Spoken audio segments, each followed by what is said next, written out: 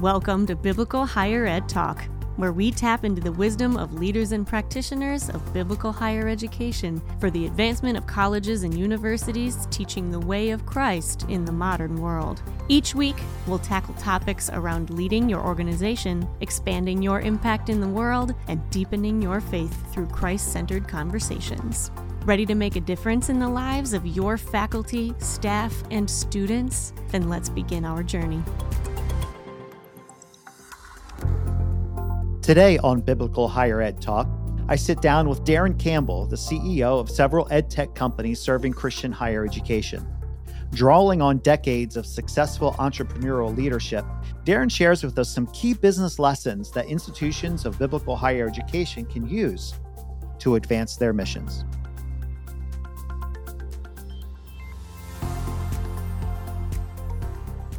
Thank you for tuning in today. I'm your host, Philip Dearborn, president of the Association for Biblical Higher Education, and we are honored to have as our guest this week, Darren Campbell. Darren is the founder, CEO of Campus EDU, a company in the tech space serving Christian higher education. He is also the founder, CEO of Slingshot, another ed tech company providing textbook and e-learning resources. And I've invited Darren in to talk about entrepreneurial leadership, specifically drawing from his experiences both in the business as well as the tech space. So welcome, Darren, and thank you for joining us. Thank you, Philip. Good morning. So to kick off our conversation, as you reflect back over your professional and ministry experiences, share with us one defining moment that God used to propel you forward in either your personal or your professional life. Yeah, that's a great question. When I was growing up, I grew up in a little town up in Canada, Woodstock, New Brunswick. So just on the Maine border. And I grew up in a Wesleyan church background, a Christian home, and the youngest of four kids. And my mom and dad had a ninth grade education. Neither one of them obviously finished high school or went to college. Dad sold cars for a living. My mom worked in the laundry at a nursing home. And I went to a Christian conference one December, and I met this man, Chuck Mealy, from Indiana Wesleyan University, and he told me I could go to college. I can remember, he was a stranger, but he believed in me. And it's funny how a stranger can nudge you. I mean, God will put someone in your life. We all have those people, our pastor, our parents, employer, or somebody, a coach that, has a profound impact. But sometimes God just uses somebody that's random in a 15-minute conversation. And I remember going home to my parents and saying, I want to go to college. And my parents were like, college? Why do you want to go to college? I mean, zero kind of support from home. It was just a foreign idea. Not only that, I wanted to go to Indiana Wesleyan University. And I remember my dad saying, where's Indiana? Where is it? And I said, I don't even know. I don't know where Indiana is. I'm just 18 years old. And my mom said, well, what does it cost? And I said, I don't know. And, but I believed that I was supposed to go to college. I felt a strong pull. And that was a long shot for my family. They couldn't afford a private education, let alone college in the United States. But my dad was mowing the lawn, and he was praying as he was mowing the lawn. And the prayer he told me this years later. He said, Lord, I don't even have the gas money. It's 1,200 miles away. I don't even have the gas money to take him, but this kid's determined to go. If this is, you've got to give me a sign. And no joke, the next door neighbor walked across the street at that moment and asked my dad if he would sell him the lawnmower. And my dad said, let me finish mowing the lawn. And he sold the lawnmower for the gas money. And that was our sign. And it was a pivotal moment in that, hearing the Lord's voice, following his first really call on my life as a young man. And then every good thing in my life, I can trace back to that experience in Christian higher education. I mean, I met my wife, got my education, started business from that. God called me in the ministry. I became an ordained minister. Everything I look at today that I get to participate in, I can trace back to Chuck Mealy and him believing in me and that little nudge. How about that? So have you had other conversations with Chuck since that time, or was that just like a random connection? No, Chuck had a lot. He was a spiritual father to a lot of us. So yeah, had a huge impact. He's with the Lord now, but we had a chance to connect. I got a nice picture of him, and I told this story at a chapel. and he didn't know the story, and it got back to him. And so he reached back out, and yeah, we had a chance to reminisce about it. What a great reminder of the divine appointments that God sets up in our life. And to us, they seem random, but clearly in God's master plan of what he's working, his sovereignty, his providence in our own lives, he uses those circumstances, and God clearly used that for you as a launching point and a trajectory forward for you and in both your ministry, but then also your professional experiences. So thank you for sharing that. So we're going to jump into this. And so a number of questions around the topic of entrepreneurial leadership, something that you've been a part of. You're wired that way. That's your DNA. And you've started several businesses, successful businesses along the way. Just from a high level perspective, what makes entrepreneurial leadership different from other types of leadership? Yeah, I think when you think about being an entrepreneur and leading in that way, it's really about risk and taking risk. And as a biblical entrepreneur, it's leveraging your talent. And I go back to the parable of the talents, where Jesus explains, this idea that our talent comes from God. I mean, it's a gift from God, and when we use our talents, we reflect back to God His image. We're His image bearers, right? So when that parable talks about giving talent and then risking it, and the reward comes from those that risk it, and the rebuke comes from those that bury it. And I think, as an entrepreneur, being able to lead a group of people or an organization in calculated risk and taking risks, trying to discern what God's will is, and then taking risks in overcoming any kind of fear or problem that you might face. Entrepreneurs are problem solvers. So it's like, okay, I just checked in with one of my executives before this call. We're just kind of going through, what are the problems that we're facing this week? And, how can we overcome those problems? How can we solve those problems? So I'd say an entrepreneur is not afraid of taking risks and leading in that way, overcoming any kind of fear, and then attempting to solve whatever obstacles, whatever problems come in their way, and kind of with an assumption that every problem is solvable. Mm-hmm. Yeah. And would you say, and I'm sure there's a lot of literature that's been, I've read it myself when it comes to entrepreneurial leadership. Some saying it's a style of leadership. It's how somebody's wired. It's just it's not necessarily a style. It's what all leaders are supposed to do.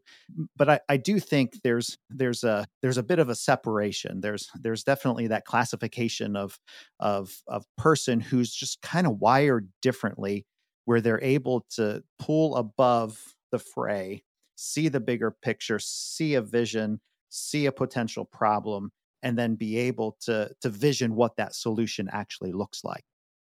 Yeah, I could argue both sides. Definitely, I'm wired to take risks, and among my family, I remember when Nancy and I were dating, we were actually engaged. We were in premarital counseling, and our counselor asked us a question. It was about money management, and they said, if you had $1,000, what would you do? And of course, I grew up in a family that bought and sold cars, and we would go to the auction and we would buy these cars at the auction and then turn around and fix them up and sell them. And so I said, well, I'd buy a car, you know, and Nancy said, what? She said, I would put it in the bank. And I said, put it in the bank? You wouldn't make any money on interest in the bank. I said, we buy a car, we could fix it up and we could sell it and make more money. So at that moment, I mean, this woman that I loved and she loved me, she realized, oh no, what am I signing up for? And she wasn't wired that way. So I think God in his providence, sometimes he gives us, in my case, gave me Nancy, who is very prudent, very wise, but not a risk taker. And so she needed a risk taker in her life to stretch her. And I needed somebody to kind of pump the brakes every once in a while. If it wasn't for Nancy, I'm sure I would have been bankrupted many times.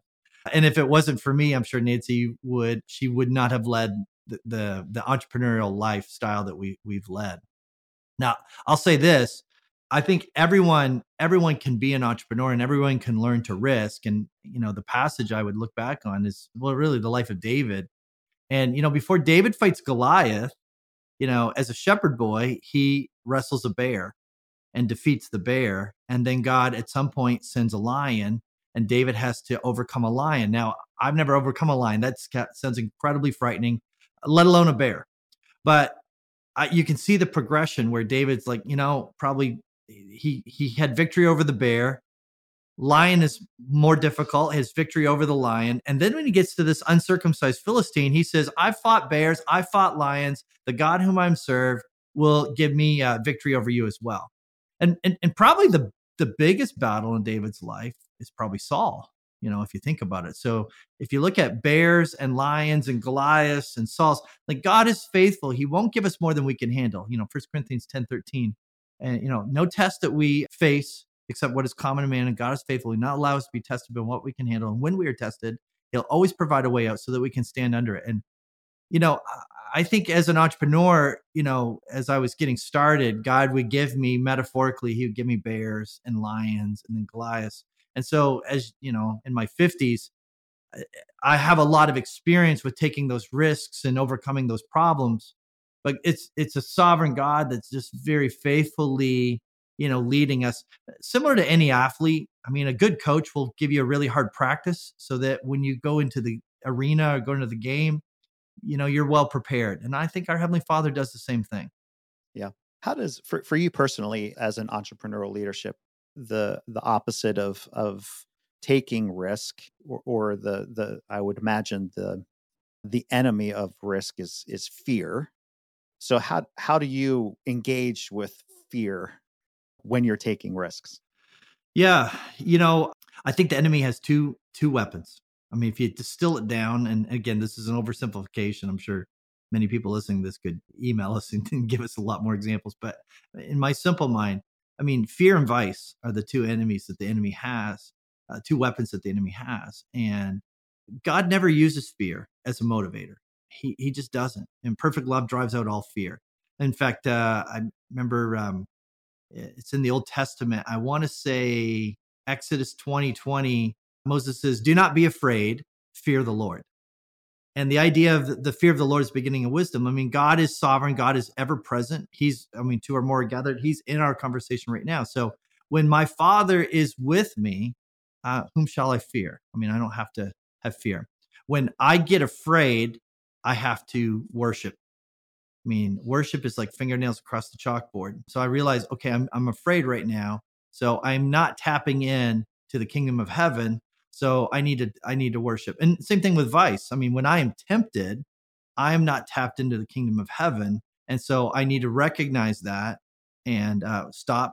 Prayer and worship is the weapon. And if you think about it, what do the angels do? They are worshipers. I mean, there's a host of angels in a chorus. And I think about, the walls of Jericho coming down as they marched around and they blew trumpets.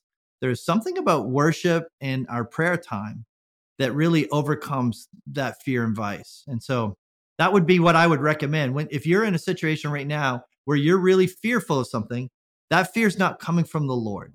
Okay. The Lord doesn't use fear to motivate us. So commune with the Lord, tap into what the Lord is saying, and level set. Biblical Higher Ed Talk is sponsored by ABHE, the Association for Biblical Higher Education.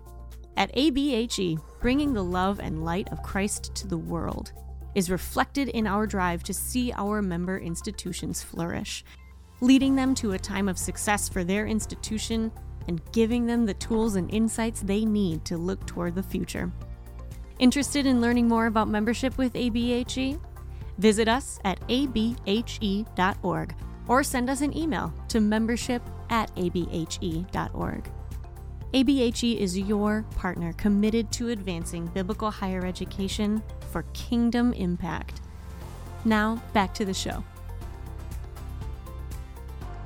Yeah, that's great. That's great. So your two businesses that you've had in ed tech have been geared towards higher education, specifically Christian higher education. And you and I have had a couple of conversations throughout the last couple of years. So I know the answer to this question, but I think it's such a powerful one.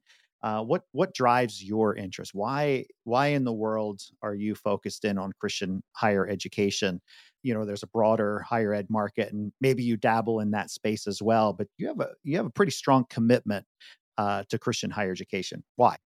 Yeah, well, I just feel indebted. I mean, again, going back to Chuck Mealy and the experience I had. I mean, I showed up at Indiana Wesleyan in 1991, and I didn't know what college was about. I didn't understand residence life, and as I got involved and people started investing in my life, I mean, everything changed. I mean, the discipleship, happened in my life, and I met my future wife and got leadership positions and jobs and internships through that were just like so formative. So to me, Christian education is one of the best vehicles for discipleship. It's one of the best vehicles for propelling, the Great Commission around the world. It opens doors. People that are countries and closed groups that are anti the gospel, they're so pro education. And if we can package the gospel in education, and that's the Christian education or a Judeo Christian worldview, so powerful. What I dislike is when education is diluted. So when it doesn't have a strong Judeo-Christian worldview or world ethic, I mean, I'm disappointed, and I want to lean into that. How do we make the gospel more potent in our education? And then how do we make education more affordable so that people like me, whose parents had a ninth grade education, can have access to the same experiences that we have? And that's really what we're attempting to do with both our companies. Campus EDU, the mandate is to provide very appealing educational experience that's affordable so that anybody can go to a Christian school. You have a sense of urgency about you too, with being in this space and providing services for Christian higher education. What is that urgency? Yeah. Well, I mean, macro, I think Jesus is coming back soon. Everyone is hesitant to say that because it sounds weird. I mean, you talk about, Jesus coming back in our lifetime. No one wants to be wrong, but that's how the early church lived. They believed that Jesus was coming back in their lifetime, and no one knows the day or the hour. I mean, I don't have any dispensation that I know. If I did, you should shut this podcast down right now because nobody knows. Only the Father in heaven. The angels don't know. But I think it's the right way to live. It's the right way to believe that at any time in my lifetime, Jesus is coming back. And not only do I believe it, I'm convinced of it. And if I'm wrong, that's okay.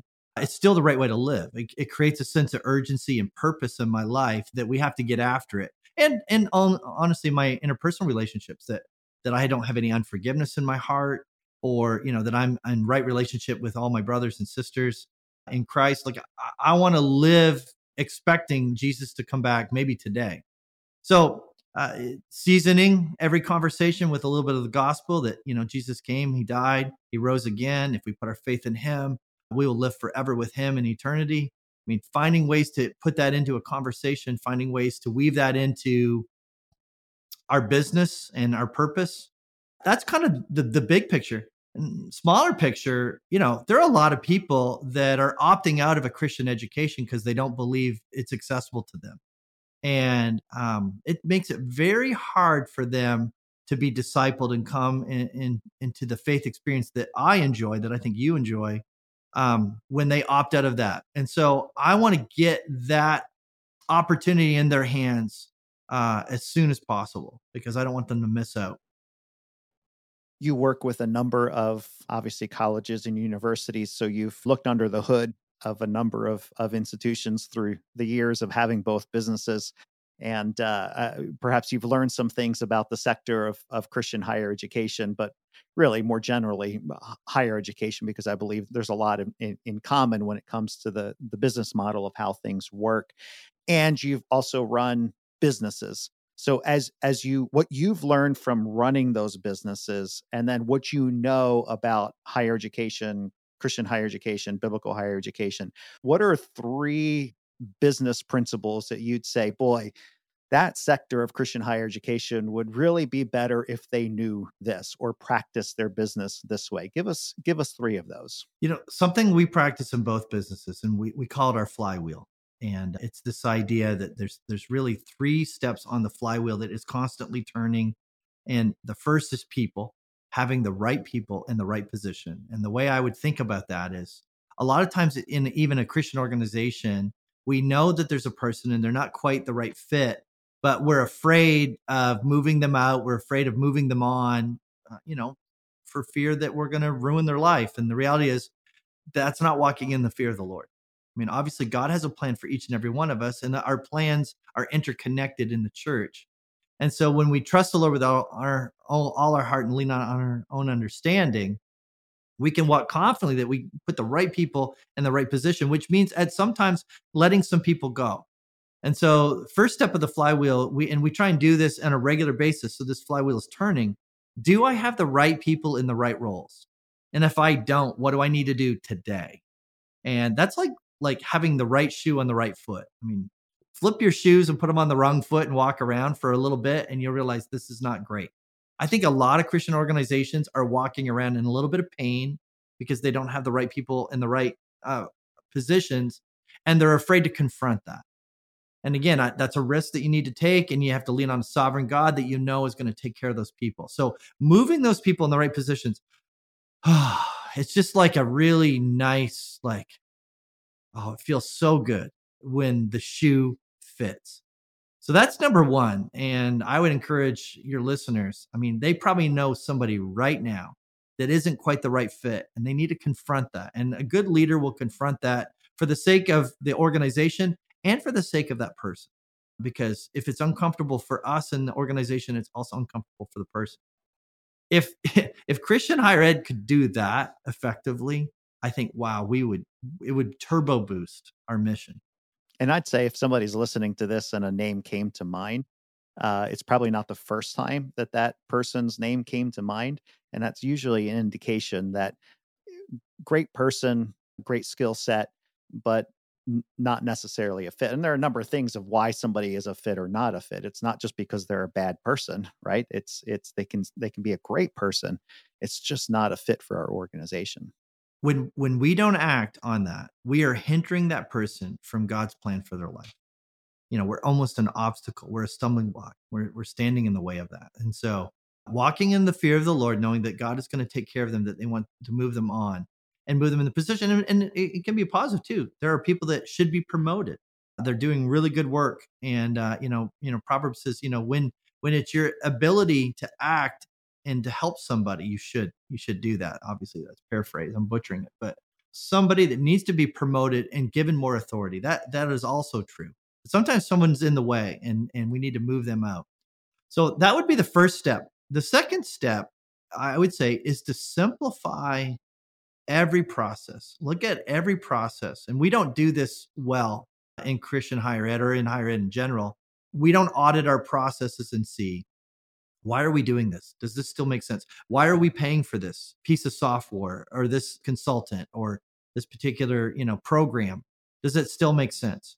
And delete any process so you can simplify the process. I mean, this is what Silicon Valley does so well. They look at something that has a lot of steps, a lot of processes, and they come in and they disrupt it. They disrupt that and they say, we're going to change all of this. We don't like the disruption often because it's being done to us, but we can disrupt our own processes and say these no longer apply. So when you disrupt and you simplify, you save so much time and resource. And then after you've gotten to that point, the third step, I would say, is program, which, another word for that is to automate, now canonize the new process. So we have our right people in place.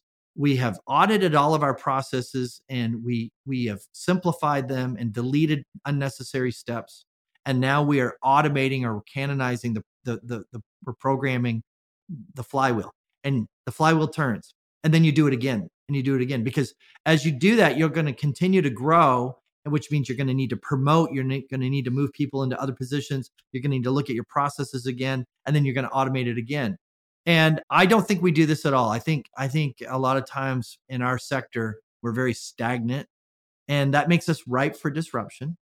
And Silicon Valley looks and they look to disrupt industries. Education is one that they're looking to disrupt. I think we disrupt ourselves so that we're less likely to be disrupted. If you think about Apple had the number one selling device. With the iPod was an incredible selling device, and they disrupted themselves and invented the iPhone. Good luck buying an iPod now. They don't really exist in the marketplace. You can probably find one on eBay. But I think I have one in my drawer. Yeah, I have one in my drawer somewhere too. You can pull it out. I don't think it works anymore, but they disrupt themselves. They come out with new equipment, new hardware, new software all the time to replace their old, for fear that if they don't, someone else will. We just let it ride for years and years and years, and we get really unhealthy as organizations because we don't have the flywheel turning. Yeah. It's great, and it takes significant energy in order to get that flywheel turning. And the tech industry is so accustomed to that flywheel that that's how they've been operating. That's how they disrupt. That's how they come up with new product. For the sector that we're in, uh, too often we look for an easy solution. Okay, well now we have the flywheel solution, so I got to make sure I have the right people, and we're going to take away the roadblocks and create efficiencies and design the right program. Okay, I did it. Why aren't things any different? Well, it takes a lot to get it's a mindset, it's a cultural change on our campuses to get that flywheel turning.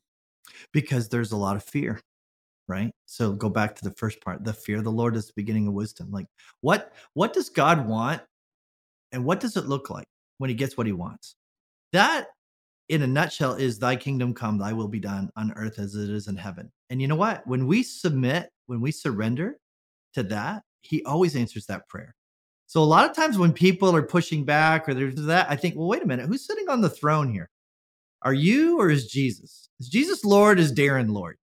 And sometimes it's a gut check of maybe I've got my butt on the throne and maybe I need to yield, kneel down, and make Jesus Lord, because he didn't promise me comfort. I mean, he has a plan. He's invited me into the plan, but it could be hard. It could be uncomfortable. It might even mean failure on my part for him to be glorified. Am I willing to follow him into that fiery furnace? I mean, I would argue that I would rather be in the center of the fiery furnace in God's will than to be outside looking in.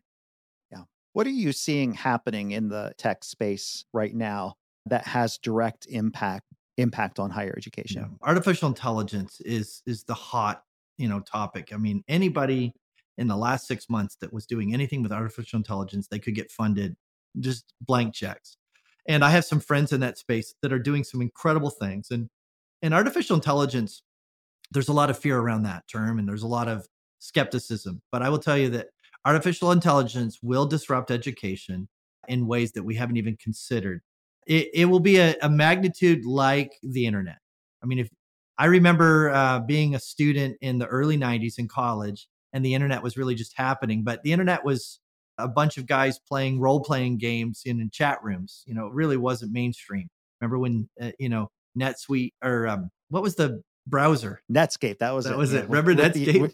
with Yeah. the old dial-up Yeah. connections. I remember when it came out and they did the IPO and it was a really big deal. And then, of course, Apple came out with the iMac, I being internet. And, that kind of kicked everything off. And I remember, before we had email and, a computer was word processing and spreadsheets. Well, think about what we're doing right now, that we're creating this content with these incredibly nearly free tools. What we experienced over the last 20 years with the internet, we're about to experience again with artificial intelligence, and it will be incredibly disruptive. I think those in the church that understand it and invest in it in a positive way, I think we can really use it for some good. And there's some use cases that I'm really excited about. And there's obviously some ways that I think the enemy will attempt to use it for harm. And if we're not careful, they could do a lot of damage. Yeah, and it goes back to some of your answers with the previous question, that why not disrupt ourselves? Why are we passively waiting for disruption to happen outside of us? Because tech is gunning for education, for higher education, for Christian higher education, for all the reasons we've already talked about. So why not disrupt ourselves, and in the process use some of the disruptive technologies that are out there to advance the kingdom of God? Right? Yes. That you would have. But Yeah, here's how I would dream about artificial intelligence. Think about the Socratic method of question and answer. And so when we think about education, whether it's K-12 or higher ed, it's a factory model, it's a farming agricultural model where, you have a whole group of folks in a room with a subject matter expert, a teacher, faculty member, and there's a transfer of knowledge that's happening.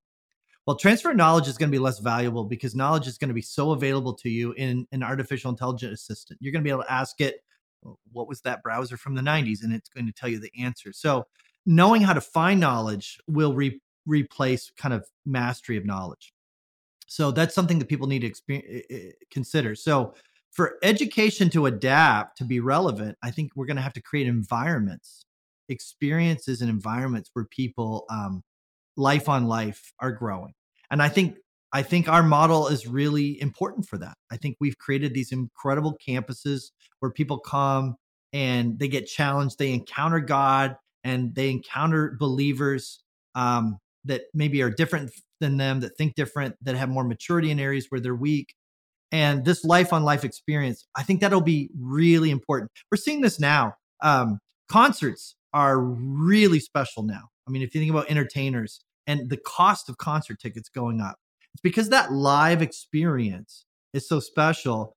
The music is so accessible digitally. People can have it all the time, but to experience it live.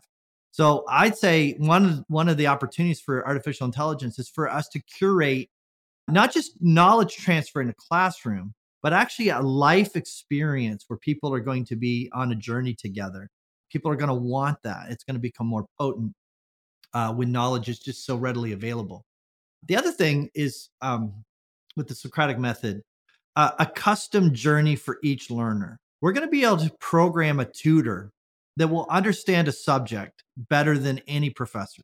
It'll have access to all of that information on that subject. So it can be as niche, as something like biblical archaeology, or it could be something broad like physics. And so we'll create a large model around physics, let's say. And what'll happen on a traditional learning management system, a traditional LMS, you have a series of assignment types that you take so that you can kind of be assessed and gain mastery. Well, you won't have that. You'll have maybe the first assignment, and a student will take that assignment, and then the artificial intelligence will then create the second assignment, kind of like Choose Your Own Adventure. Remember those books when we were kids? It'll be like Choose Your Own Adventure, where it'll be a custom assignment based on that student's learning and that assessment. And that assessment will be visual. I mean, it'll be not all the nonverbal cues. It'll be happening through cameras and technology. It'll be obviously, the conversation. This avatar or AI could be anyone. I mean, it could be a wise old sage. We could make it Mr. Miyagi, and I'm Daniel's son, or it could be Oprah Winfrey, or it could be LeBron James, or it could be my mother or my father or my kid brother or my older sister. I mean, it could be any nationality, any ethnicity, in any language. I mean, this will be an incredible tutor. And if we can also not only teach it physics, but teach it apologetics, integrate our faith into that, then it'll integrate that into all of the educational experience. So that won't replace the human contact. Again, I think that we'll want to have these places that we can journey together. But our learning model will be so much more prolific than the internet now, where we search for something and get an answer. It'll be a back and forth Socratic method type of model. And I would say that model will be here in the next 4 years. I mean, we're going to have this. It's going to happen very quickly. Yeah. Well, we need to bring our time to a close. And Darren, I want to say thank you for your work in our space. And we'll put in the notes of the description access to Campus EDU as well as Slingshot. But it's been a great conversation to say, okay, how let's not allow fear to drive how we act, how we respond. There are technologies out there that we need to embrace, that we need to leverage, all while recognizing Christ's commandment to go and make disciples is as real today as it was 2,000 years ago. And that necessitates us face to face, engaging with each other, iron sharpening iron, advancing the kingdom of God. So you've done a fine job of bringing all of those elements together. So thank you for joining us. Well, thank you, Phil. I appreciate your friendship. Come, Lord Absolutely. Jesus. Amen. So until next time, stay kingdom focused.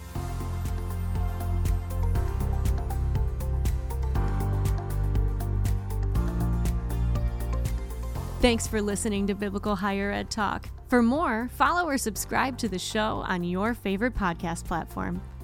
We're delighted that you chose to spend a part of your day with us and encourage you to reach out to us with feedback, topics, or guests for the show. You can get in touch with Philip, your host, via LinkedIn or at biblicalhigheredtalk@abhe.org. Biblical Higher Ed Talk is a production of the Association for Biblical Higher Education in association with Westport Studios. Views expressed on this show are those of the participants and may not reflect the views of ABHE or Westport Studios. Bring light and life to your biblical higher educational organization by inquiring about membership with ABHE at abhe.org. We'll catch you next time.